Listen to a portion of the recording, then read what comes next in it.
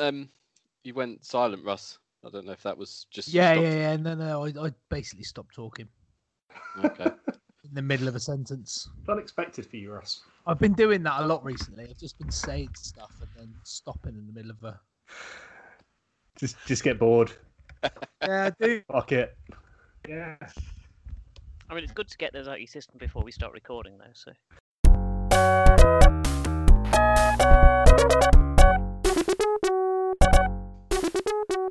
Welcome. It's the Long Sapper podcast. Hope you're doing well. I'm Adam. We have Rich, Pat, and Russ alongside me. Hello, everybody. Evening, Adam. But most importantly, and it's a very obvious trend with our podcast of late, it's important to focus on the people that aren't here. Who's not here? I can't think of anyone. Martin, he's not here. Oh yeah, that's true. Yeah. Specifically, Messrs. Edmonds and Sailor. Well, you wouldn't, Nick. You never hit a prick anyway. I love. Actually, sounded like you just turned your mic off mid-sentence. Fuck. Yeah, that was brilliant. Perfect. Mid having a go at Craig sounding quiet all the time. Having a go at not being able to hear Craig, you actually couldn't hear me. Yeah, that's basically what happened. It was amazing. And Mark's driving home from Barnard Castle, getting one last trip in before lockdown, apparently. It's a bit early, isn't it? Driving home from Barnard. Yeah, a strong start. Where have Mark? Mark's been over this way. I don't know what he's been doing. Oh, he Something didn't. Was that more important than this? Cambridgeshire somewhere, wasn't it? Yeah, said. But you know what happens if you make other plans than appearing on here. I suspect we're not done there, but we will move into a little quiz, and it's a simple formula. I'm going to go around. In fact, I'm not going to go around the three of you. I'm going to get you to nominate each other again. I think we did this the other day. I've got a list of names, and you're going to go through it. And when you get one right, nominate someone else. It's last man standing. I'm going to start with the dick who can't sit still and is waving his mic around everywhere. can't ever have any sort of consistent sound level. I'm going to start with you. What are you going to have to name? Craig's not here, mate. Yeah, you tried that, although you nailed it a bit better that time. You are going to have to name kickers. So we're going to actually establish whether kickers do matter. Okay. So what are we talking? We're just talking about starting. No, we're talking specifically about kickers who have attempted a field goal this season. So any kicker in the NFL is attempted. So there's about 6 Jaguars then. Yeah, just thinking about it gives you an unfair advantage, maybe, Pat. But yeah, we'll come to that. Yeah, I can remember one. Russ, you're going to start and then nominate. Okay.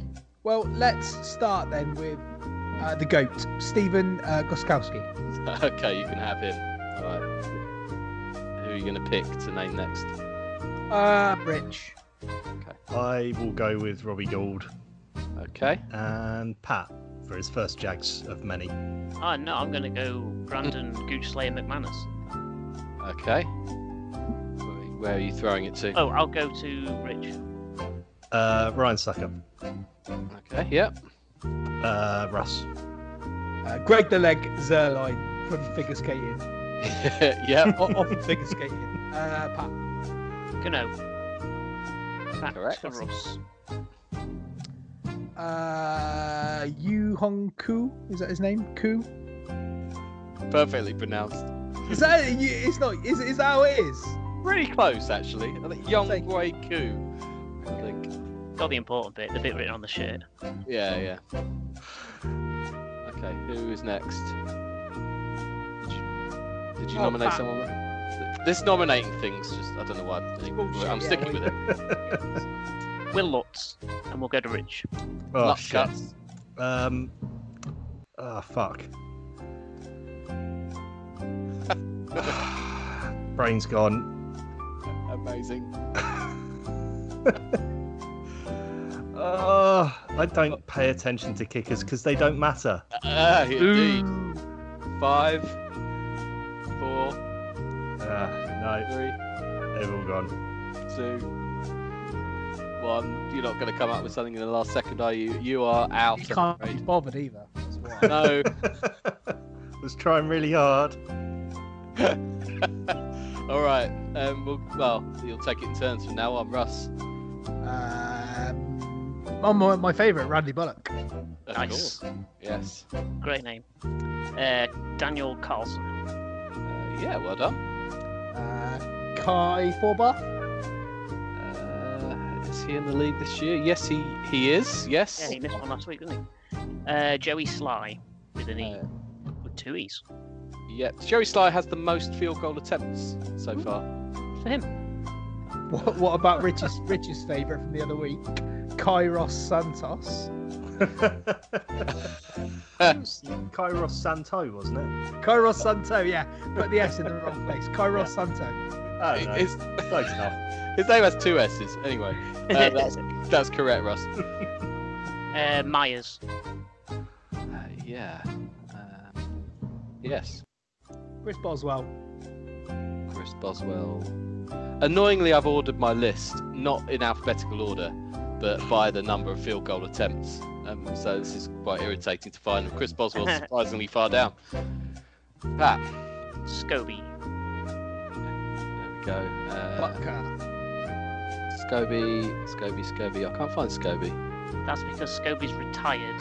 I picked our wrong kicker, which out of 6 is really impressive. That's incredible. I meant Josh Rambo. God damn it. The best part of that is I didn't realise you got it wrong. I was trying so hard not to repeat And Cam Newton also- like last week. He got it wrong. You were checking that he got it wrong, and I also then gave an answer expecting it to be right. Russ, I'll play you some music in a minute. What was your answer there? Harrison Butker. Yeah, that would have obviously been correct. Nobody said. Matt Prater. I was trying to think of Ricardo Sam Blankenship. Blankenship. Rico from- Blankenship? Rigo, yeah. Yeah, none of you said Justin Tucker. Yeah. Picking the obvious one is boring at the start, isn't it? You want to go for unlikely ones, What, that have retired. Yeah. usual ones. The Jags kickers. I don't think you said any of them. No, I tried to. Lambo. Yeah. My first name. So they would have been. You could have had Rosas. You could have had Lambo, Brown, or Hauschka for the Jags, and a load of other names that don't matter. There you go. Folk. You can go on there as well. Yeah, you can. Shall I read the rest out? No. Okay. There we go.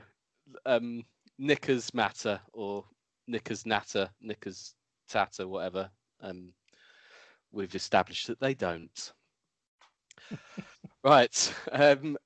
Yeah, on to the Steve Rains Anytime Touchdown Corner.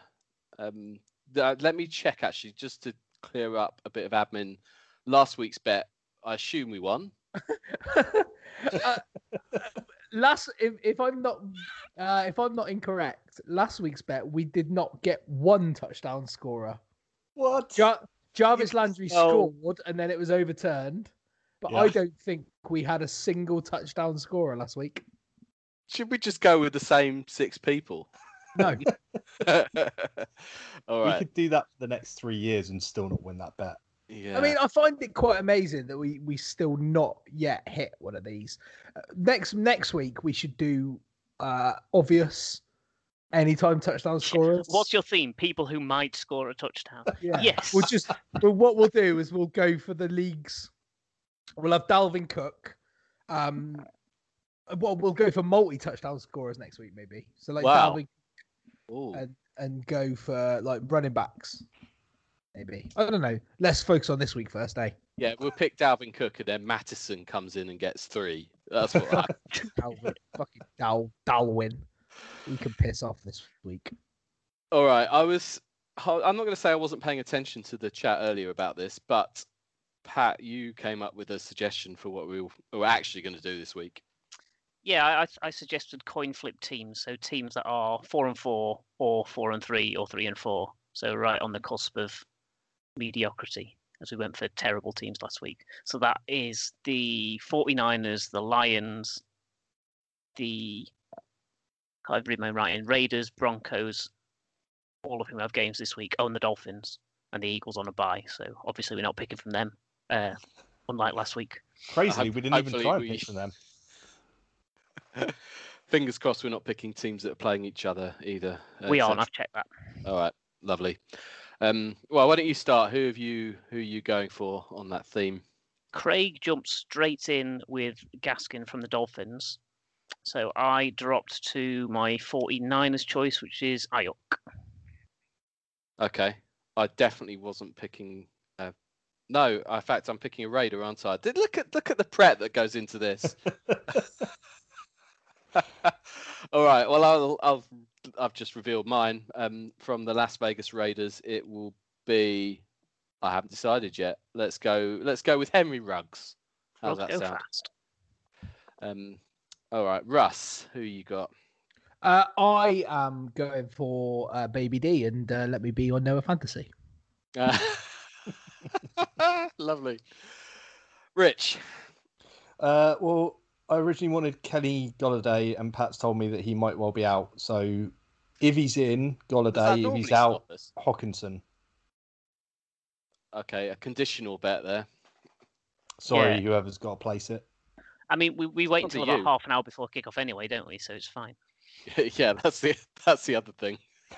We've been in severe danger of failing to place these bets on time a couple of times, but we've just about got there. Right, Hawkinson or Golladay, and then one from Mark, who's not here. So I believe he was going to pick Mark Andrews. I Makes think, sense. yeah, probably the most solid choice of the lot. So there's your. I'm not going to recap that because I can't remember who some of the players were. Pat, are you going to recap that? I can recap that. We There. went for Gaskin, Ayuk, Henry Ruggs, Noah Fant, Golladay / Hawkinson, depending on Golladay's fitness status, and finally Mark Andrews. Perfect. Thank you. There's this week's Steve Rains Anytime Touchdown Corner bet. Okay. Next up, I like this. This is a rigid schedule we've got going on this season. On Hashtag this no podcast. Mark. Yeah. Do you know what? We probably wouldn't have got to the quiz yet if Mark was here, would we? Prick. He doesn't half waffle on. That's what I did notice last week. It's just, yeah, the Bills. It must have been another half an hour on Josh Allen last week. It's just unbearable. Can you just like actually just edit those bits out next time, just to annoy him? Yeah. I mean, he would be unbearable this week after they finally managed to beat a dog shit Patriots, wouldn't they? They should have thumped them and they didn't. Well- Exactly. And if it wasn't for Cam coughing up the ball on that last drive, they probably would have fucked it up as well. That But was anyway, should unbelievable. do we not want to sort of cover that maybe? I don't know whether that'll come up in I hope not. this week's comprehensive roundup, Adam. That's Well, the second irony moment of the pod. We had complaining about Craig's lack of sound with the sound cutting out, and now waffling about Mark waffling. yeah. I've got a bit of a side issue around, not specifically about this game, but about the Patriots. And their Patriots are now what, 2-5 or 2-6 or something. I'm not enjoying that as much as I should be, and I don't know why. Can Do you can feel someone sorry help me for with them? this? No, I don't feel so. No, it's not that. I've been waiting for so long for the Patriots to be struggling. But See, because Tom I- Brady's left, it's sort of they're not. it's odd, isn't it? I heard Belichick in a radio interview that's been doing the rounds on Twitter today. I don't know if you've heard it. He said, "Oh well, you know, since like 2014, we basically sold out, and we went all in, won 3 Super Bowls, got to the final, lost the Super Bowl, and then lost the championship game. You know, and if you look back at that Patriots team, Brady." You know, Edelman spent a bit of time out injured in that, but you know, other than their stellar defense, they weren't packed full of superstars, were they? Really? No, but yeah, having the 2 Bs has meant that Yeah. that largely doesn't matter. But Exactly. Yeah. That's probably Anyway. why it's not so satisfying. Is if it was those two falling off a cliff, it'd be really enjoyable. Yeah, the fact Yeah. that what Brady's doing at the Bucks is And I'm not hating that as much as I should be either. Something's wrong with me. Anyway, we need to review what was week 8. Incredibly, and we'll do that in the usual way, some one sentence reviews. So strap yourselves in. We'll start with Atlanta 25, Carolina 17. Atlanta are definitely not making the playoffs this year, but the form looks good for next year at least. There's maybe hope there. Yeah. Pittsburgh 28, Baltimore 24. Game of the week. So guess which game didn't have a game in 40 to watch? Thanks, Game Pass. Went exactly as I expected, thanks to Ravens turnovers. I think Sky blacked them out for what it's worth, which is not very much. LA Rams 17, Miami 28. The Rams are actually rubbish, aren't they? Tennessee 20, Cincinnati 31. the Titans' woes on defense continue. But is Joe Burrow the real deal? New York Jets 9, Kansas City 35. The Jets actually hung around a little bit in this one, which is more than Avery Williamson did afterwards. Minnesota 28, Green Bay 22. This game went exactly as I didn't expect. The Vikings managed to stop Davante Adams whilst the Packers couldn't stop Dalvin Cook. Which reminds me, we must ask Dalvin Cook how much Kirk Cousins weighs. Indianapolis 41, Detroit 21. Genuinely don't know how all these teams keep letting Phil Rivers put those numbers up. Great, the Titans still have to play them twice. Las Vegas 16, Cleveland 6. This game was about as inspiring as Boris Johnson's Saturday evening lockdown message. Cleveland without OBJ and Vegas not really doing anything, but they deserve the win. It was even more windy than Boris Johnson's Saturday lockdown message. New England 21, Buffalo 24. The Bills won another squeaker, getting a late gift from Cam. LA Chargers 30, Denver 31. An interesting win for Denver. Justin Herbert continues to put up good numbers, but Drew Lock got the job done with the last play of the game. San Francisco 27, Seattle 37. Well, Seattle won, which is no surprise really, considering San Francisco had 0 players left on the pitch at the end. New Orleans 26, Chicago 23. They say Nick Foles loves his tight ends. He loves them all right. Loves throwing them hospital passes. Pray for Jimmy Graham's knees. Saints won a game that shouldn't have been that close. Dallas 9, Philadelphia 23. Zanussi washing machines come with a much longer guarantee than Danucci quarterbacks. Tampa Bay 25, New York Giants 23. Well, we said Tampa would be up and down. This was almost a very embarrassing down. It was. Do you know what? I thought the Giants were going to do that about sort of part way through the fourth quarter. I was watching the game in 40, which is how I consume most night games, and you're sort of watching most of it thinking, yeah, Tampa Bay will get it going. You expect, and you think, well, the Giants will just mess something up. And then just when you thought the Giants actually had something, then there's just a random Daniel Jones pick that's unprovoked. The old unforced error, and just give the game away.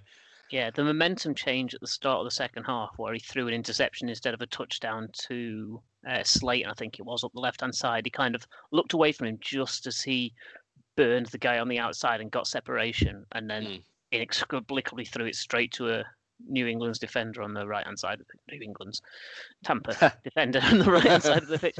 And it's just Tom Brady and Gronk. You went from an 8-point lead going up to a 15-point lead to a now you're right in it and you're seeing Tampa Bay take over. Yeah. At that point, you just think that's it, game over. Like Tampa will just rack up a bunch of score and that'll be it. But they just seem to they just seem to switch off.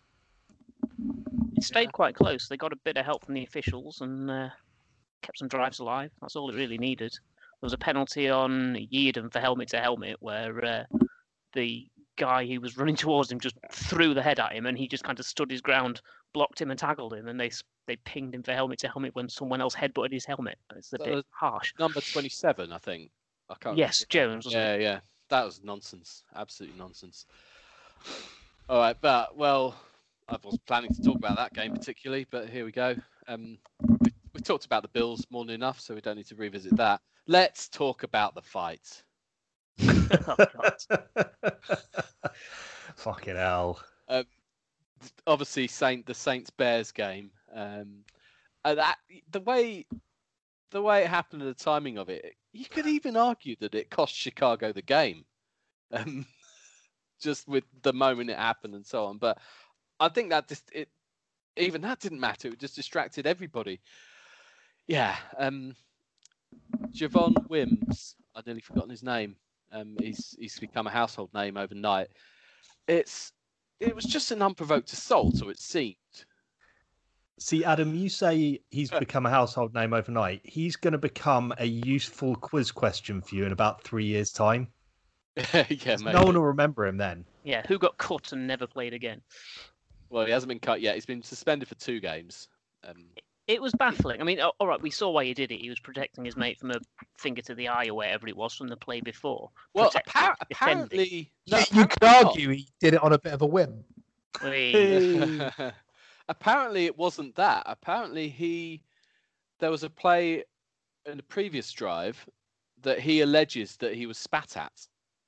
It was a play on the ground, so he was just standing around pretending to block or whatever receivers do on running plays.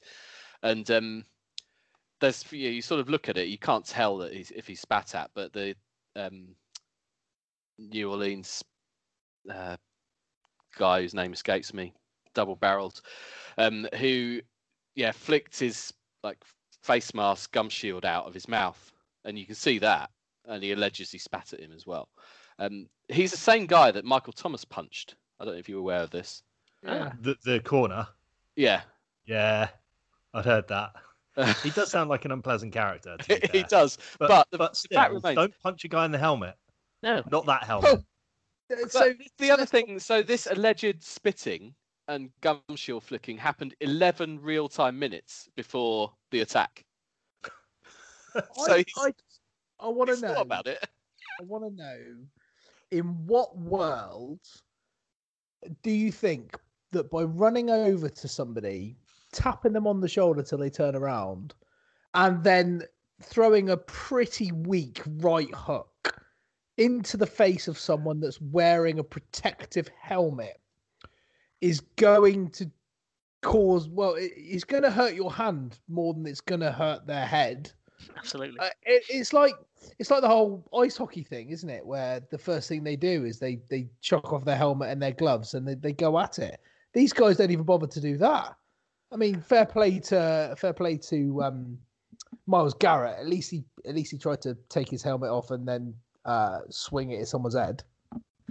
My favourite thing about the whole sequence is that pause immediately after the first punch is thrown, where they both sort of look at each other and go. You can see him going, "Oh shit, that really hasn't landed as well as I kind of hoped it would," and the other guy being like, "What the fuck was that?" And then he tries to lamp him again. It's like he thinks about it. He's expecting a retaliation that doesn't come, and when he doesn't get it, what do I do now? Yeah, I'll hit him again. Why would the defender retaliate at that point? He's won. He's got away with whatever indiscretions he's done earlier, and then the wide receiver's got himself thrown out of a game in front of all the cameras, and you're like, "Well, you're an idiot." Apparently, it wasn't a tap on the shoulder. Apparently, he was trying to snatch his chain, but he didn't even manage to do that properly. Wow. The whole punching a guy in a helmet thing, just like how does I mean, that just gets funnier every time I say it. Only you mentioned Myles Garrett. The one that sticks in my mind of players doing it properly was this is going back a few years, but Cortland Finnegan and Andre Johnson. I don't know if it's a fight that you remember, but the Andre Johnson at the Texans at the time, cornerback versus wide receiver. They all seem to be cornerback versus wide receiver. Every one of these, strangely. But within 2 seconds, they both ripped each other's helmets off, almost as if it was like a deliberate mutual act. Like within the moment of rage, they've just sort of nodded to each other. Yeah, we'll rip the helmets off so we can go at it properly, and then the fight starts. The helmetless fight starts, and there's a sort of honour in that. Well, I can see, you know what I mean. I can see why it would be generally wide receiver against DB, corner, whatever. Because if you're an offensive lineman or a defensive lineman, you get to punch the guy in the face in the next rep anyway. Yeah, like that's just what they Gardner Johnson. The whole stewing it. If he stewed for 11 minutes and then decided to do that's the thing I can't fathom. Like, if you're that angry and you've stewed and you want to just go for a late hit or a cheap shot, not just something that looks like you're retaliating. I'm just watching it again, right? So he's obviously having a bit of a tangle. Like Wims is having his, his route blocked, and it's like fine, and he just jogs over, tries to rip the chain out, and when he whacks Gardner Johnson, right? He tries to rip his chain out, he whacks him, and then he stands, and then he sort of moves back as if to go, right, it's on now, let's go. And Gardner Johnson just stands there looking at him like, what the fuck have you just done, you prick? What? Like you see in a pub fight where a guy blindsides somebody. I don't know if you've probably seen this before, where somebody runs over from the opposite side of a bar, whacks somebody, and the guy he's whacked, instead of going down like a sack of shit because he hasn't seen the punch come in, just stands there, and you go, "Uh-oh, someone's getting killed now." Uh-oh. This guy is in trouble. It's the bit in the superhero movie where some guy, like some superhero who's used to smacking people and seeing them go half a mile, smacks some guy, and they just stand there and look slightly nonplussed. It's yeah, fan of that. It's my favourite moment, the whole thing, where he's just like, what? It eventually degenerates into the usual brawl, but it's like the delay reaction with that as well. It's just, there's so much about that I absolutely loved. Because all his teammates are like, wait, who's that guy? yeah, probably. We should talk a little bit about that actual game, much as I don't really want to, and I'm enjoying this conversation. The Bears, the Bears could have won. They could have got another big scalp, but it wasn't to be. Will Lutz had one opportunity that went begging, but made up for it in overtime. It was. I ended up staying up till the end, which was sort of about 1 a.m. That game finally finished. Yep. It was really good viewing, despite Sky turning Red Zone off at midnight. So thanks for that.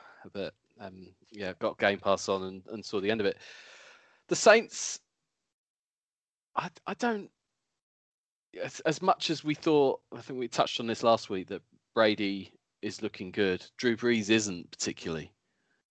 It felt like it had a similar flow to the Vikings-Packers games, in that it started off with long drives that ended in points, but in this one, neither side were competent enough to put the ball in the end zone, so it was field goals.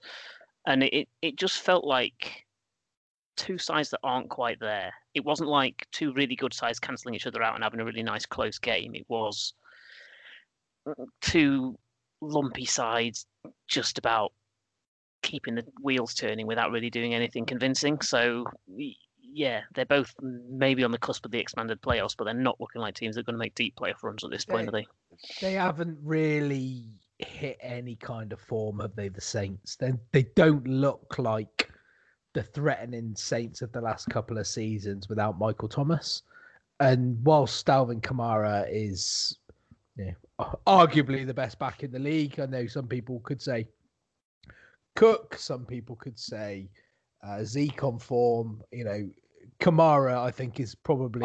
I could say another very obvious name. You could do. Ross. I could do, but he doesn't catch passes. Allegedly, unpopular opinion. No, but what I would say is Kamara is probably, along with C-Mac, the most well-rounded back in the NFL. And without the the stallion type threat of Thomas. I don't even know why you use the word stallion there. They look a little bit. The Saints genuinely look a little bit toothless, I think, and it's impacted on the likes of Traquan Smith. Sanders hasn't really got going. I know he's been injured and had some COVID stuff. But it has impacted their offense massively, I think, not having double coverage and Michael Thomas creating gaps for them and making unbelievable catches. And imagine what that Bears team would be with even like a half decent offense. Because even if something middle of the road like Atlanta or something, then suddenly they've got an amazing defense. Well, the thing is, they haven't got a bad offense. I think they've got two bad quarterbacks, and the running game doesn't really work. I don't think they've got the greatest scheme. I don't think they play. Yeah. I don't think they've got the greatest scheming because Allen Robinson is a top 8 wide receiver. Yeah. Still should be. And then they've got other pieces. I know they lost Cohen to injury, didn't they? But they've got other pieces. Montgomery hasn't really done what they thought he would do, although he was decent. He had a couple of decent runs on Sunday. But yeah, the Bears are frustrating. Big loss for them, actually. Big loss because he's the change of pace, isn't he? I do think, Pat alluded to this earlier, I do think that the Bears can sneak into the playoffs. And I think if they sneak into the playoffs, that defense can keep them in pretty much any game. And I think there'll be a difficult play in that situation. What works against the Bears is their schedule. So they've kind of had, a bit like the Niners, they had some easy games up front. The Bears have still got to play both the Packers and the Vikings twice. So you say that. I don't think the Vikings are a particularly difficult. Vikings do this though, don't they? They do this, and then all of a sudden, Kirk Cousins will go from being, quarterback from Scunthorpe Paraplegics to fucking, wow, to Pat Mahomes fucking incarnate, and all of a sudden, Thielen catches fire. Now Dalvin Cook scores 4 touchdowns. They've got that. Justin Jefferson, is it? Yeah. Yep. Jefferson. Yep. There's 2 Jeffersons in there. There's another rookie that doesn't play. Yeah. Justin Jefferson, who looks like he's got something about him, and it only takes one early. It's almost like one or two early good completions from Cousins sets him up for the rest of the game. If he misses a couple of early throws, he turns into an absolute spasmoid. It's getting in rhythm for him. He's one of those rhythm QBs that basically, as long as he can get into that situation and he feels good, like that confidence comes right up, and all of a sudden, he's slinging it around all over the place. And you've got to remember, Thielen's a really fucking good receiver. They've got real weapons there if they can actually get them going. They've got Dalvin Cook, who makes it a lot easier when he has a game like that. Yeah, Pat. The Packers had literally no answer to Dalvin Cook. How was it? 200 and he's got to be nearly 250 yards from scrimmage, wouldn't he? As seeing games like that with the Titans and Derrick Henry, where the game gets to a point where they can't stop it, and if that team's got a lead, the game's just gone. It's over. Because you can just control the clock. You just do what you like, really. If you're playing with a running back who's just got the wood over the opposition like that, it doesn't get any better the later the game goes on either, as the defenses get more tired and worn out. It makes it look easy, doesn't it? 160 yards rushing, another 60 yards receiving. So not bad. Yeah, just a bit. And 4 touchdowns. The Packers, who sort of came out the blocks this season better than we expected, it feels like that game went against all momentum and leveled things up a bit in the NFC North, which is looking quite an interesting division all of a sudden. Yeah, they're regressing back towards what we expected the Packers. Yeah, with a few injuries to an already wafer thin offensive roster. They are in trouble with Aaron Jones and his calf. Apparently, so Jamal Williams has now been put in COVID because he'd been in contact with Dylan. Yes. With AJ Dillon. So now it's looking likely when they play the Niners on Thursday, Rich. Is that right? Or is it the it's Thursday night, Thursday, that they might have to rush Aaron Jones back from that calf injury because he's their only running back option. Haven't they got? Yeah, the Packers aren't the team in that game who've got the most injury problems. I mean, well, ironically, it's like a preseason game. Ironically, the 49ers' only real option is probably going to be our run game, which is handy because they can't defend against it. As we just established, yeah. Yeah, those Thursday night games can sometimes seem a bit harsh when a team's dealing with that kind of thing. But maybe it will just even things out.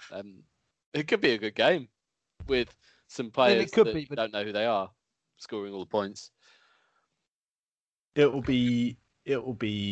Yeah, I think there's a possibility it could be a quite high scoring game just because of all the injuries means that there'll be mistakes made on defense. So, and they can't defend the run. So it'll be Nick Mullins and Brendan Ayuk versus Aaron Rodgers and Devontae Adams. I mean, I know who my money's on, but all right. The Niners then have. So Garoppolo's going to be out for a few weeks. Unfortunately, so is George Kittle. It looks like the game against the Seahawks out for the rest of the season, mate. So more than a few weeks. 8 weeks, isn't it? Yeah, that's pretty much it. Which will be the end of the season for us. Oh dearie me. I mean, it was a bit of a beating in Seattle, really. I mean, the score makes it look close, but I don't think it was. Would that be fair? Yeah, I mean, the biggest issue with this game is the biggest issue that I've had since Jimmy got injured, which is he shouldn't be playing injured. He needs to be able to throw off, with the power off that back foot. That's how he generates a lot of his power, and he can't. So it almost felt like the Eagles result meant that he got rushed back, and ever since then I've just been waiting for him to get re-injured properly, which is what seemed to happen in this game. I think he's out for probably 4 to 6 weeks now, which that's it. That's our season done, given all the other injuries as well. Seattle were worth the win, but they didn't really have to get out of third gear for it. Which is just as well because they had 17 injured running backs. So, they were relying on DK Metcalf being a monster, and he is. So that was fine. Yeah, that works well. He's hard to defend right now, that guy, isn't he? He is a different level, DK Metcalf, and he's going to be, I think, bold early prediction, a receiver that is talked about in the NFL for many, many, many, many years. There you go. You heard it here. Not first, but you heard it here. Yeah, you heard it here. Yeah, given the number of people who comment on the draft, there'll be bound to be someone who said it before the draft, but it's monkeys and typewriters, isn't it? Oh, absolutely, 100%. Well, plus there was all the people that were like, "Oh, he can't do a 3-cone shuttle run, so he's no good." Oh, he can't do a 3-cone shuttle run, but he can chase down what's his face over 80 yards. Unbelievable. Can I have a little? Don't do a 40-yard dash or a 3-yard 4-cone shuttle run when you can do shit like that. If you've seen the, I'm gonna have a little rant, and it's not just about DK Metcalf. It's about Tom Brady. It's about Russell Wilson. It's about anybody who wasn't drafted in the first round that the media and clever people on Twitter say for years afterwards. Oh, look at this list of players that were drafted ahead of him by every team. 30. Not just 31 teams didn't draft Tom Brady. 32 teams didn't draft him because it includes the Patriots in rounds 1, 2, 3, 4, and 5. It's almost as if we don't really know how good these people are going to be until they play in the NFL for a couple of years.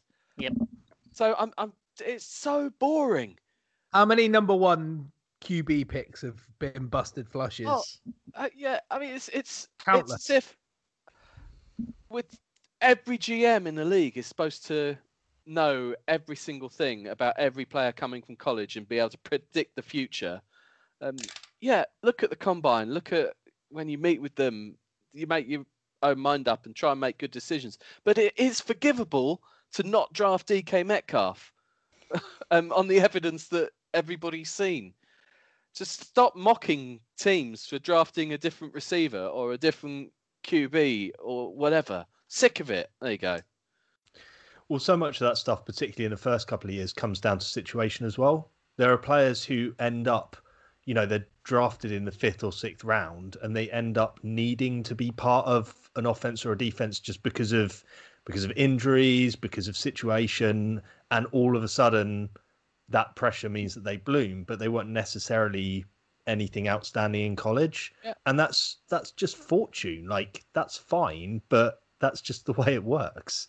Yeah, time and a place. Take your opportunity. But how many? Like, it's not just NFL. It's sport in general. It's life. Look at these players that turn out of nowhere in any sport. Like, the success stories, the rags to riches, whatever you want to call it. Like, these things happen in sport all the time. And just because a player, he was good, he was touted as this. Oh yeah, but he only got picked in the second round. Who cares?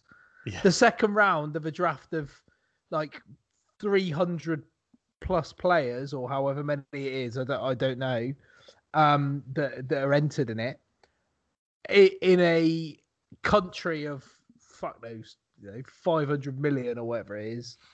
Still pretty good, isn't it? It's like these players. I don't know if you've ever played Championship Manager, but if I said to you Cherno Samba, Kennedy Bakiraloglu, you'd know who I'm talking about, because they're somebody that somebody's looked at who were 15 years old when a version of Championship Manager was made. Look at them and go, yeah, they're going to be best in the world potentially. Equally, there'll be like a Didier Drogba, who is terrible on the same version of Championship Managers, because you don't know how these people are going to turn out when they get older. Yeah, it's almost like if it was really obvious and everyone knew, you wouldn't need a draft. You'd just rank the players and send them out to the teams. Right. I should probably move on. I finished ranting. That's a good rant. I mean, that's almost like a post-season rant. Yeah, it should have been, rather than wasting time in this podcast. Right, I'm done ranting. Should I talk about the Titans-Bengals game? Yeah, please do. Yeah, I'm done with that. Christ. What's going on with the Titans D, Adam? It's like I think it's a perfect storm of, it's gone wrong, the Titans D, and it's gone wrong spectacularly. Mike Vrabel decided not to replace Dean Pease, our retiring defensive coordinator, which is a bold strategy, but it's one that he hasn't really backed up. Now, it's not entirely his fault. There have been one or two players who haven't turned out quite as planned. Vic Beasley's come in and done nothing, having had a largely decent career at the Falcons. Jadeveon Clowney, who I don't think he's doing as badly as some are making out, but he's not hitting his straps. So the pass rush isn't what we hoped it would be. The secondary is absolute garbage right now. We've drafted Christian Fulton in the second round, who was a lot of people's first round pick, has looked mediocre and then got injured. Jonathan Joseph, I would beat in a foot race. There's Adoree Jackson, who's been injured. Fine. He's hopefully coming back. And then a few other, I could mention some others, but the secondary's just been terrible. But that means that you then can't sort of scheme as well. You can't come up with a range of exotic blitzes to sort out the problem, because you can't trust what there is in the secondary to defend anything if you commit them. So it means that you're relying on just the pass rush to generate pressure, and the pass rush isn't performing particularly well either. The Bengals game, the Titans should have been a fix-it game. A second string O-line. They've had so many injury problems on that O-line. You think, right, surely Clowney can make hay in this game. You've got Joe Burrow, who looks really good, by the way. Looked really good in this game. Really good. Yeah, made him look like Deshaun Watson, the way he was eluding the pass rush. Because it wasn't about a strong O-line. It was about him avoiding lots of pressure in his face around his Yeah, but ankles. he didn't have that consistent pressure in his face. When he did, he avoided it. He didn't take a sack in the entire game, I don't think. Yeah, it wasn't multiple angles. That was the thing. It was one guy breaking through and then getting beaten for speed and trickery. It was too rare. It was too rare that he was under pressure. And when he was, he's looks like he's someone who's quite comfortable leaving the pocket, quite comfortable, as you say, evading any pressure. But yeah, and they were missing Joe Mixon as well, weren't they? So it wasn't even like it was a big blue chip piece of the offense out. Yeah, it's bad when Gio Bernard and Samaj Perrine, or whatever his name is, Perrine, are literally cutting them to shreds. Yeah, but that it wasn't so much. Yeah, they did okay on the ground, but it was more that just giving up key plays when it mattered. It's just third down is an issue. We can't stop teams on third down. A fourth down conversion where Burrow had time to go to the shops and come back and make the pass. It was just a shambles. And you can see how they would have forgotten about Bernard because he had a good game last week. So you would have thought, well, that's his good game for the next 5 years out of the way. Then we don't need to worry about him this week. I quite like Bernard, but he's not that big back that's going to punish you. But then neither's Perrine. Let's be honest. But yeah, the Titans' offense is fine, but it's not going to get you out of jail every single week. So, as an example, in that game, there was a interception in the end zone. Tannehill threw early. There was a missed field goal. So the opportunity in scoring positions coming up with 0. If that happens 2 or 3 times, it's forgivable. But in a game when if your defense isn't getting you anything, it's going to cost you. Yeah. And another week, the Titans might have scored 40 points and won. Another week, there might have been some better officiating, but that's another story. Then that's the hit on Adam Humphries was disgraceful. It was although that wasn't the thing that cost us. There was an interception ruled out for a non-existent defensive PI, which isn't reviewable isn't challengeable anymore. They got rid of that pretty quickly, which is a bit puzzling. Because they didn't overturn any of them. Well, yeah, I suppose it's decided it was pointless. Was that 2 rants in a row you've just had from me?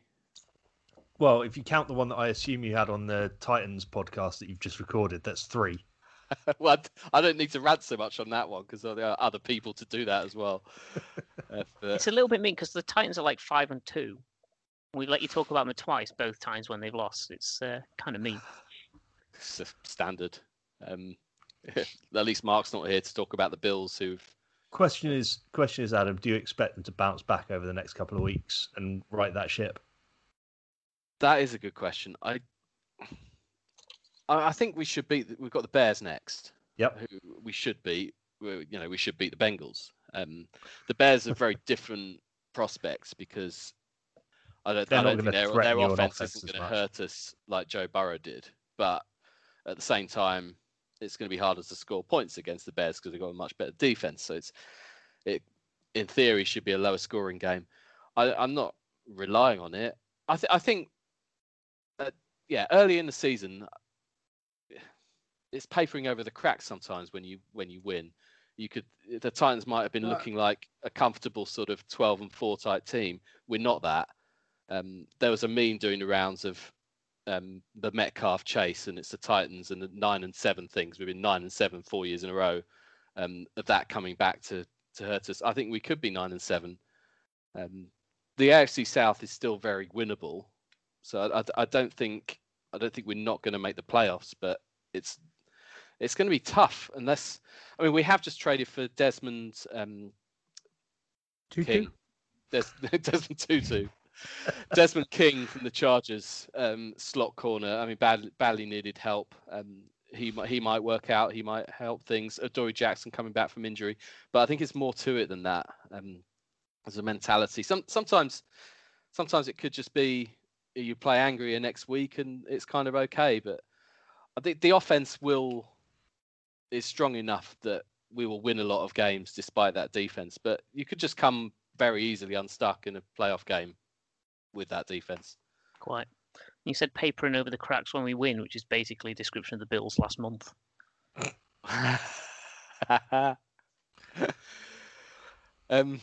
Right, the Steelers I want to talk about. Steering this away. The as Bengals got a win in the AFC North, the Browns didn't, and the very windy day. But the Steelers and the Ravens game of the week. Steelers are. I mean, a pick six inside the first minute helps, doesn't it? It sets the tone badly, doesn't it? And Steelers are enough looking the real deal that it's hard to come back against them once you drop behind. I mean, these are two very good teams that I fully assume will make the playoffs. It's going to be interesting to see which one actually tops that division, though. Well, the Steelers are winning there on the road. It looks like them right now. The Ravens have lost twice. I'm not sure. The Ravens are going to have to win in Pittsburgh to win that division, aren't they? Yeah, but I'm not sure that's as hard a task as it would have been in previous years. The fact that there aren't baying crowds in those divisional games certainly helps if you're an away team. True. It helps offenses in general. We're seeing higher scoring, things like the third down conversion. Yep. Across the league, that's definitely a factor. Yeah, home advantage isn't what it was. I mean, there are a few fans, which is good to see. In most places. But if Joe Biden wins, they'll be gone by next week. Well, if Joe Biden wins, there's going to be a couple of months of Donald Trump doing whatever he can to overcompensate. So, yeah, that'll be after the playoffs are finished. Don't worry.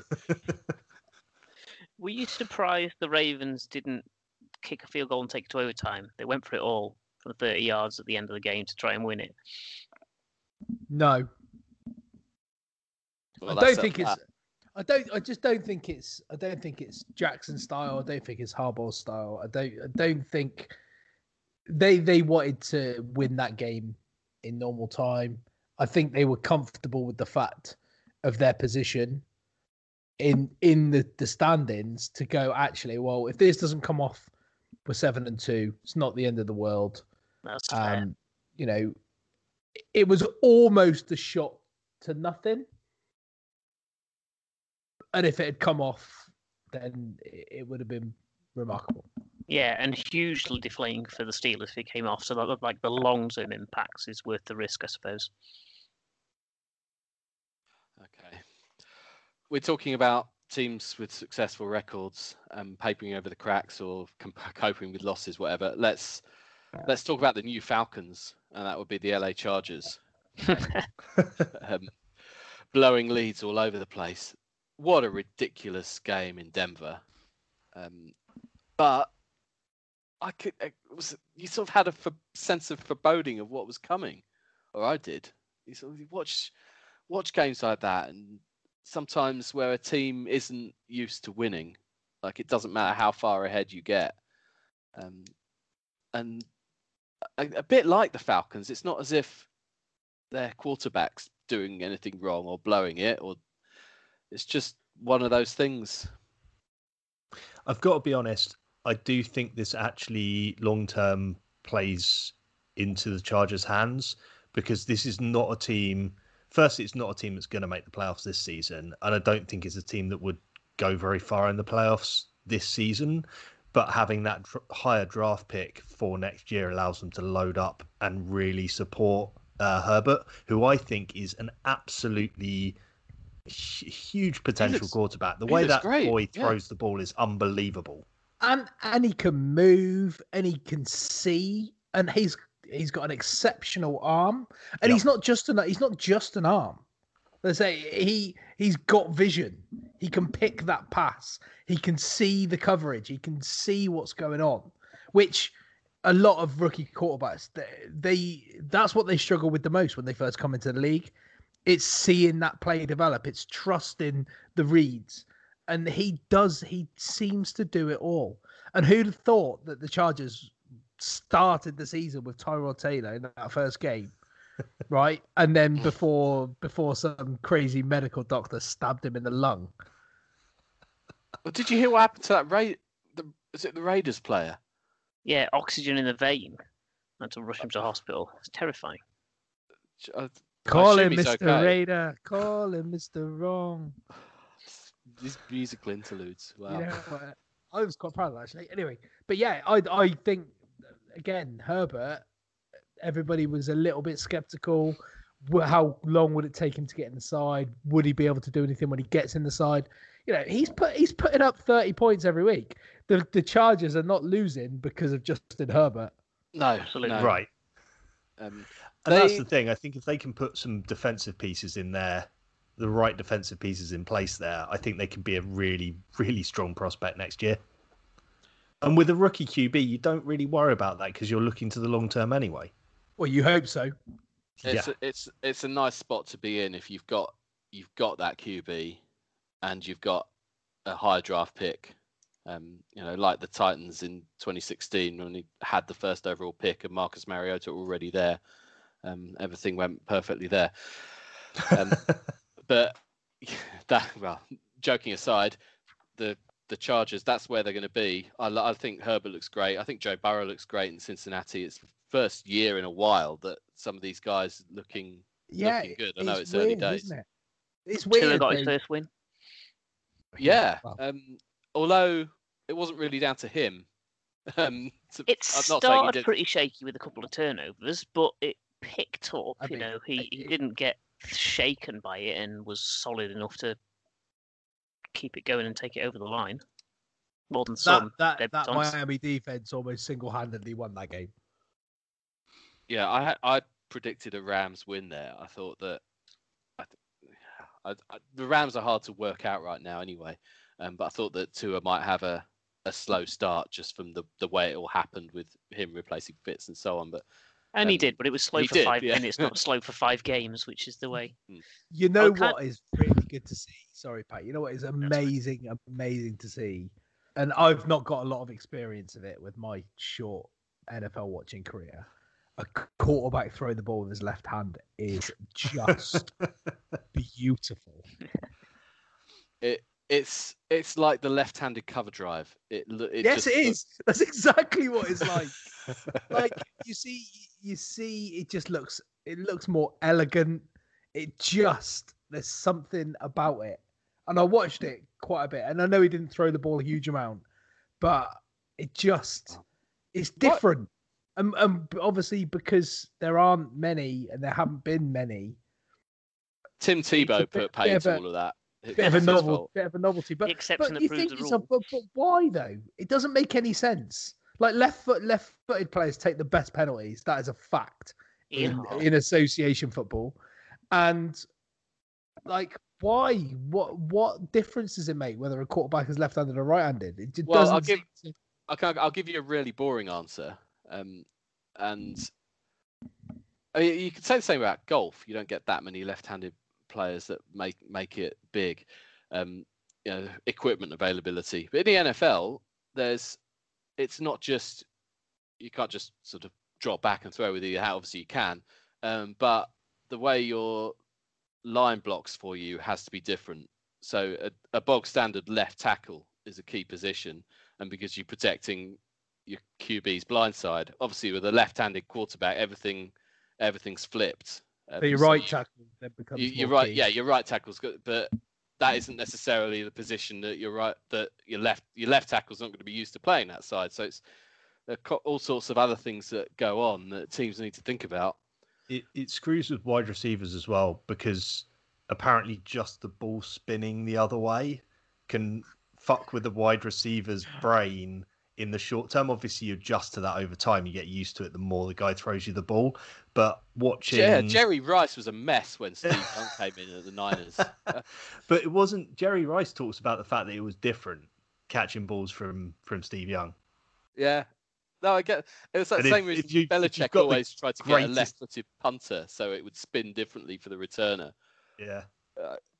Yeah, I mean, it's just those weird little things. But I love it. I'm with you, Russ. I love watching a lefty throw.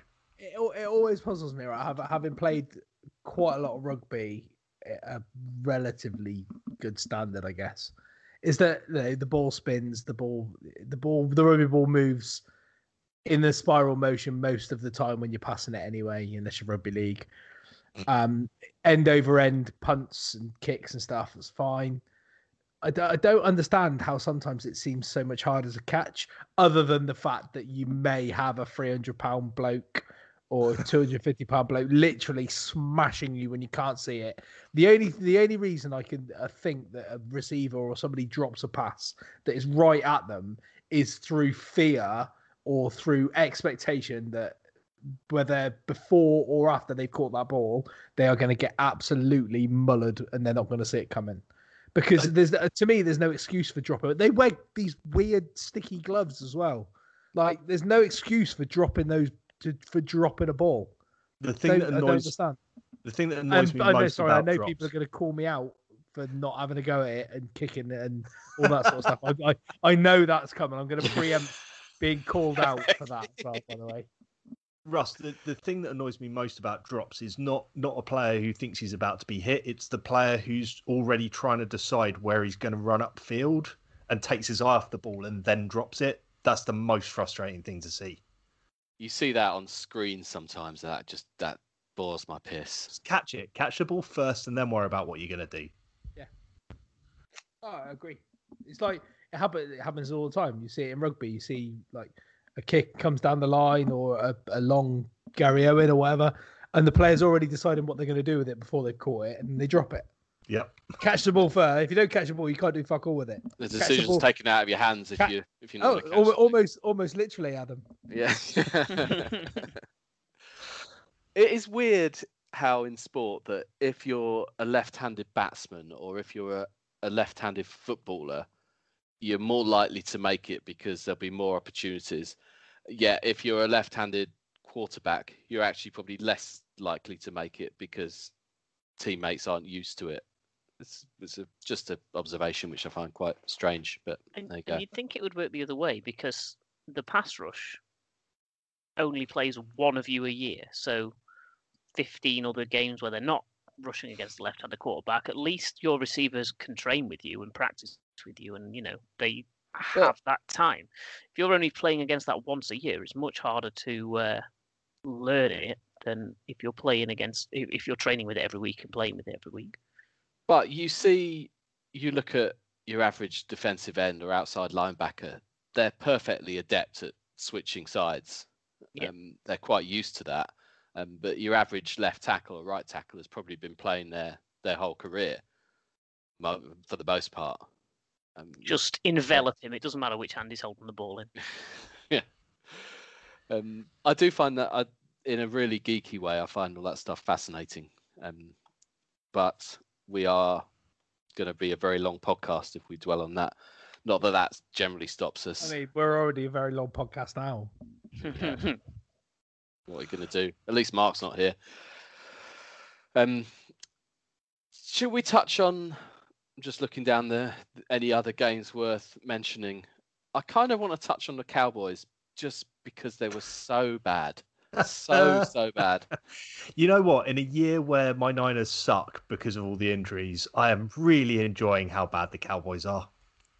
Any team on their third quarterback's going to look bad, but they were beyond the pale bad. He's not just a third. He was that quarterback. I can't remember. It's a long time since I've seen a performance quite like it. And Dallas, where they came out with trick plays, little reverses, like flipping it to someone else. But it was clear why they were doing it, to cover up the fact that they had no orthodox attack that they could rely on. And they've got all these nice weapons. But earlier in the pod, you talked about quarterbacks getting into a rhythm. Pat, you've players on both sides to this extent. You don't let your quarterback get into any rhythm. So it's kind of a circular argument that, oh, well, he's no good, so we're going to have to do some trickery stuff. It's like, but you're not giving him a chance, really. Sorry, that was one of those moments where I lost your sound, and it remains to be seen how much got picked up by the recording. But we'll ignore that. Yeah, was it everyone or was it just Adam? Yeah, I lost it too. But I got half your point, which was you're assuming a guy's crap, so you don't let him have the ball in his hands, so he doesn't get comfortable, so then he looks crap.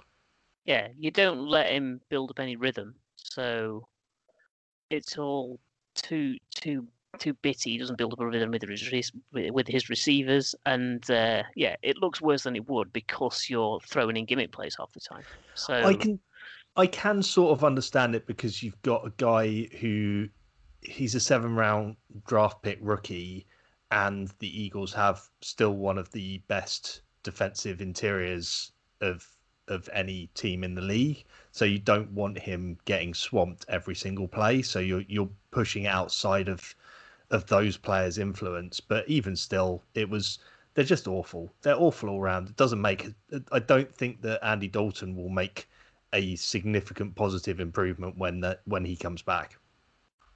I've been surprised how poor Andy Dalton's been. Actually, I thought he was a decent backup to have when Dak went down. I think he is. I think they're just dreadful. But Dak was making of an O-line. Dak was making something of it. He was doing kind of okay. Yeah, but Dak's better than people give him credit for. Well, yeah, maybe we're seeing that by virtue of the fact that anyone replacing him can't seem to do anything. But yeah, fair enough. All right. Well, before we look ahead to week 9, any trade news worth mentioning? Will Fuller seems to be shopping himself, which is always entertaining to see. Well, Niners have we've shipped Kwon Alexander off, who was one of the big free agency signings early in the Shanahan era, which I assume is just coming back the other way. Yeah, it's an interesting one because he's fairly injury prone and fairly flag and suspension prone. So he's we'll been see how that traded goes. 4 times. Is that right in his career? Or some kind of record. There's probably a reason for that. Yeah, I mean, he's going to be our 3rd linebacker after the 2 guys that are in there at the moment. Fred Warner's just brilliant. He has proven to be an excellent draft pick. And we got Dre Greenlaw last year, and he's been very decent as well. So I think they've realised that they don't need Kwon Alexander's 78 missed tackles a game and moving on from him. How is Fred Warner's injury, by the way? Because he who cares? He'll be good for next season. Next season. Okay. He came back into the game after getting hurt. Yeah, I think he's okay. I don't think it's a major one. Good stuff. All right. Let's look ahead to week 9 then, and some one-sentence previews. Just before we go into that, I've just been checking the NFL Update Twitter. Did Craig pick Myles Gaskin for the Steve Rains Anytime Touchdown Corner? Yes, he did. Sprained MCL. Thanks very much. Oh god. Hey. Let's go Devontae Parker then. And also the Cowboys plan on starting Garrett Gilbert or Cooper Rush at quarterback on Sunday versus Pittsburgh. And let's be honest, if you're playing any team with a pass rush when your O-line is shit and you've got rookie QBs or shit like next to no QBs, who is probably the team in the NFL you want to face the least at the moment? Are they just starting people Jerry Jones's Mets? I think Jerry Jones did put out an open practice schedule in the week to say if you've got a Cowboys shirt and you're available, be at practice for 9 a.m. on Tuesday. Do you think Colin Kaepernick's still hanging around near his office, just hoping that he might get the tap on the shoulder at some point and just won't? Yeah. The other thing I did want to mention is the Bucs have officially activated Antonio Brown from the reserve suspended list. Brilliant. Still crashing with the Bradys. Yeah, he's still living. Yeah, he's still living with the Bradys. I'd love to see that. When I saw that the other day, it'd be amazing. Living with the Bradys. Talked about it a couple of weeks ago, and the last I was on, it was in your last quiz, your facts quiz, Adam, that we did, and he is living with the Bradys in Tampa. It's amazing. We'll see if he can last 1-2 games this time out. Yeah, I'm not entirely sure. Another team that's going to be starting. It looks like, I assume that's the case, a rookie QB this weekend. The Jags. Yeah, I'm looking forward to cheering on Luton. That's going to be good. Doesn't sit well with a Stevenage fan, obviously. Oh, we talked about this a bit last week, didn't we? I don't know. Do you want to go there?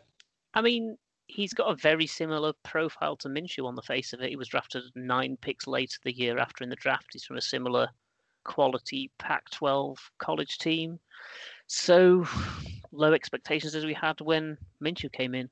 He's beaten out Glennon by looking about as good in practice. So what can you say? There was no point in sticking Glennon in. Absolutely not. I was always pro Luton if we had to bring in someone who wasn't Minshew, but I was mostly pro Minshew. But then, it's injury, not dropping him because he's not been playing very well. So fine, it is what it is. We're playing not to win another game the rest of the season, so it doesn't really matter. But you know what will happen? Luton will come in, show flashes, win a couple of games, get himself a starting job for next year, and then be terrible. And it's probably our most winnable game on the schedule next as well with the Texans, the way they've been playing, the way they've been looking, which is not to say very winnable, but the most winnable. I'd love you to beat them. I'll be honest. Thanks, Kevin. I'd love it. Let's preview them then, and we won't start with that game, but we will start our one-sentence previews with Green Bay at San Francisco. Green Bay travelled to San Francisco, but is there anybody left to turn on the lights? New York Giants at Washington. Yeah. Detroit at Minnesota. One of these teams might still make the playoffs, but the Lions just don't seem to believe that they will. Carolina at Kansas City. Expect Pat, ref, he touched me, Mahomes and his mates to overwhelm a hard-working but not quite good enough Panthers. Could you do it again? Pat, ref, he touched me, Mahomes. Houston at Jacksonville. Could be a fire sale at Houston. Jacksonville have got nothing left. Both teams are going for draft picks. Baltimore at Indianapolis. The Ravens should have too much for Indy, but why does my gut say this will be a home win? Seattle at Buffalo. Buffalo have been stumbling to wins in recent weeks. This will finally be the week where they fall to defeat. Denver at Atlanta. Drew Lock is unfortunately looking rather average and Denver is stuck in reverse. Is it time to move on from Elway? Chicago at Tennessee. This looked like a nailed-on Titans win 3 weeks ago. Less so now with Tennessee struggling on offense and defense. On offense? Okay. Las Vegas at LA Chargers. Eventually, the Chargers are going to have to start winning games. Herbert is good enough, but Derek Carr is also good enough to come back if he needs to. Pittsburgh at Dallas. Welcome to the slaughterhouse, Dallas. Miami at Arizona. The Kenyon Drake Josh Rosen Bowl looks a lot more exciting than it might have done. Two also-rans of the last few years could be knocking on the playoff door in their respective conferences. New Orleans at Tampa Bay. The GOAT goes to Tampa Bay for Breeze versus Brady 2. And finally, New England at New York Jets. The Jets off their best performance of the season so far versus the Pats off their worst. This could be the Jets' first win of the season. But it won't be. This could also be the worst game the NFL has ever seen. Is it flexible? Because no, like it flexed. not Monday night. No. Oh. I'd like it flexed off the schedule. Is there any chance it could be a snow game? Because that's the only thing that will save it. I guess so. It's New York. It might be. But yeah, I mean, you don't have to watch Monday Night Football. I mean, won't watch. Not sure I'll even bother with the 15-minute highlights on YouTube for that one.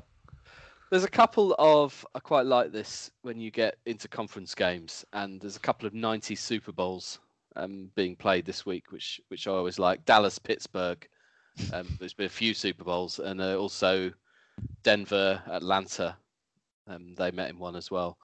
Has a Dallas team been further from Super Bowl contending than it is this year? Not for a long time. The year before they drafted Troy Aikman, possibly. Yeah, that's definitely going back a bit. Yeah, when you say easy Titans win 2 weeks ago, It always hurts, that sort of thing, because I'm sure it's not just the Titans, but you always feel like games come along at the wrong time, or you play like you're constantly playing an opposition when they're in form rather than when they look terrible.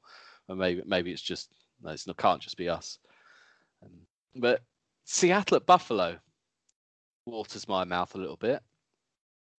It's a style clash, isn't it? Yeah, it's.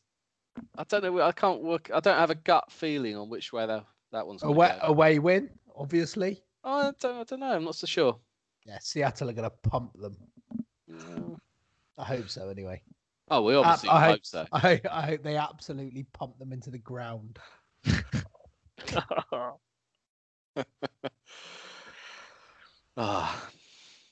We don't. We do mean it, Mark. We do mean it. Any other business? Rich. Yeah, I've got a couple of quick ones. First one is, you know how women always complain about men being really hard to buy gifts for?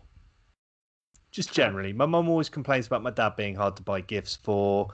Friends always there's always this narrative that men are hard to buy gifts for. My mum, before my birthday this year, gave me a quick call. Was like, "What do you want for your birthday?" I was like, "I don't know." She was like, "How about some meat?" and bought me some steaks. And they arrived 2 days before my birthday. I had a delicious rump steak on my birthday. This was about a month ago now. And yeah, if you are struggling to find a birthday gift for a man, not Craig, then go and buy them some meat. Craig can have some cauliflower, I guess. That was the way you said a man, not Craig. I know. In isolation. Really annoy him. The other thing is they've apparently announced this evening that you will now be able to go and get takeaway pints from your local pub. You'll have to call them up and do it, or do it online.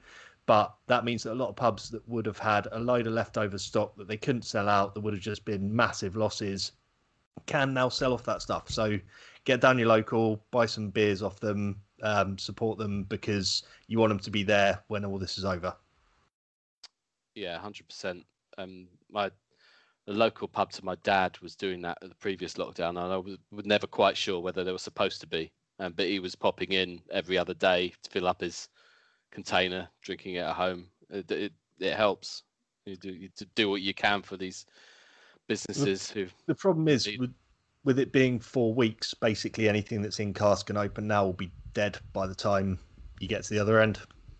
Yeah, but it'll be worth if pubs can obviously it's not going to match what they would have, but if you've got enough of a regular trade of people coming to buy takeaway beer, you can get more in. Yep. It's worth it. Yeah. You're still a skeleton of a business. Supermarkets can sell you beer, but they'll be there whether you buy it from them or not. So get it from your local pub. At least a couple. 100%. Yeah, agreed. Assuming your local pub isn't one of those pubs that has a choice of Foster, Stella, Carlsberg or Carling. Well, they deserve what they're going to get. If you're feeling really flash, you can go for a Strongbow. Oh.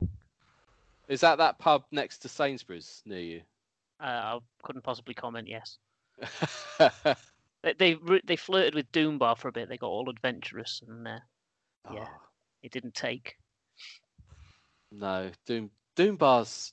Oh, that's for another time. I rant about Doom Bar, and that's from Russ's part of the world, allegedly. Except it's not, of course. It pretends to be. Sharps from Rock, isn't it? I don't like it. It tastes like dishwater.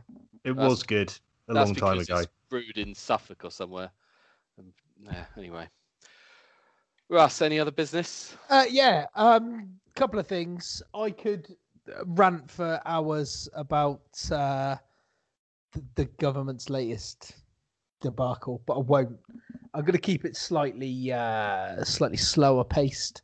Twiglets. we had our shopping delivered today. You can tell Halloween's over. We're moving towards Christmas. The missus on this week's shop decided to buy 2 big, the Christmas container type affair of Twiglets.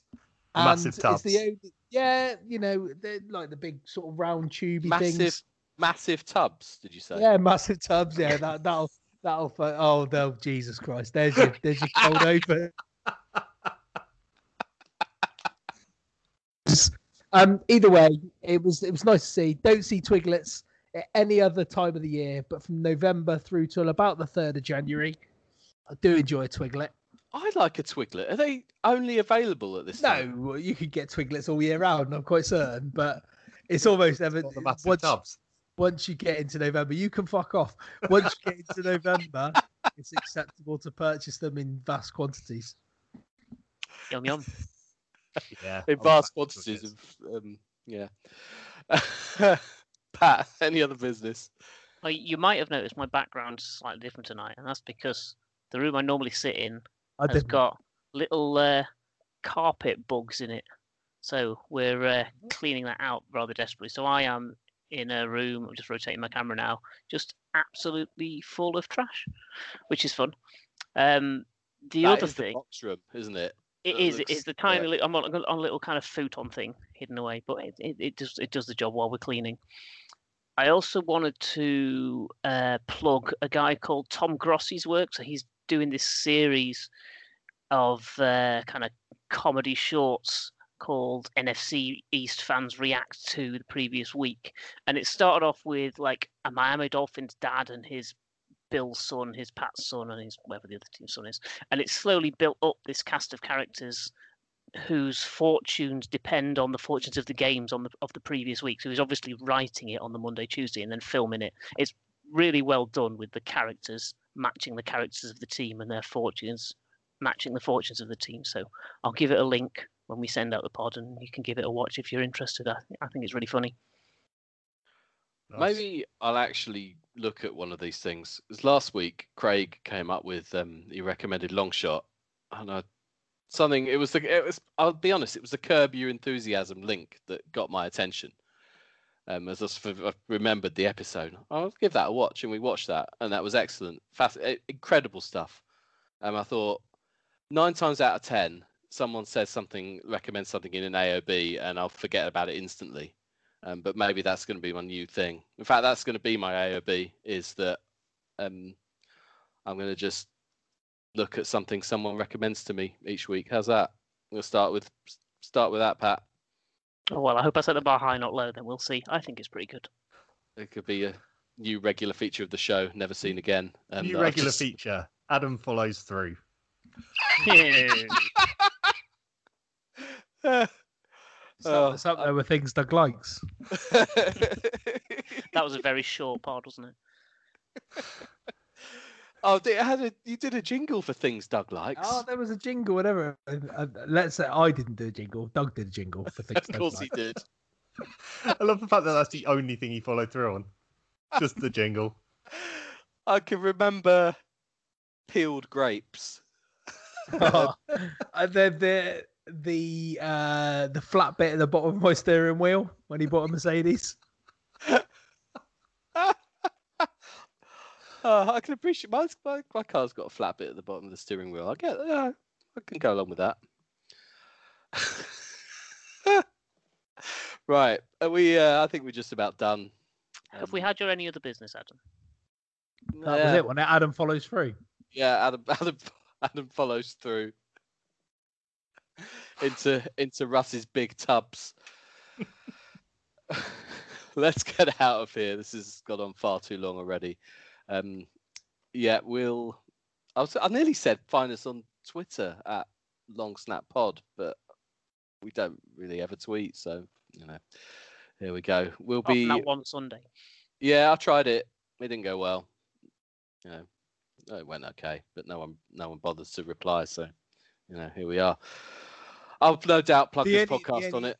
The only people that reply on Twitter are the ones that defend the indefensible, usually, or like to virtue signal to make themselves seem like they're a real great person to highlight someone else's flaws or shithouse. To get social media interactions, we've got to be really, really offensive. Yeah, you've got to go 2 ways. You've either got to make someone else look bad by saying, "Look at these guys being so bad. We'd never do that. In fact, we'd never do that so much. We're going to give loads of money to charity for starving kids and orphans.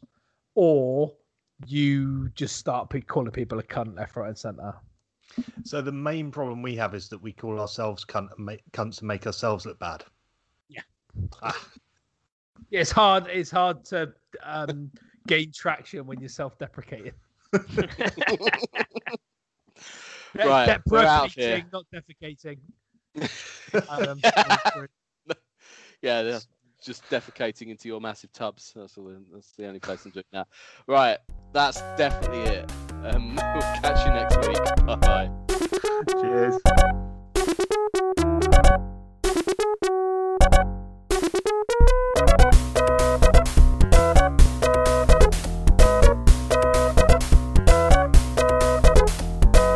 Funny, but it wasn't any different to any other panel show, which I assume is why it never got made into anything more than that. But David Mitchell's fucking funny. Like, you know, the bits in between recording, he was almost funnier then than he was for the actual bits of the show. I bet Would I Lie to You would be a I bet so great too. one to see. Also, I would bang the shit out of Victoria Coren Mitchell. That is absolutely no doubt. Literally, I mean, she is probably the frumpiest woman on the planet, but just there's something about her.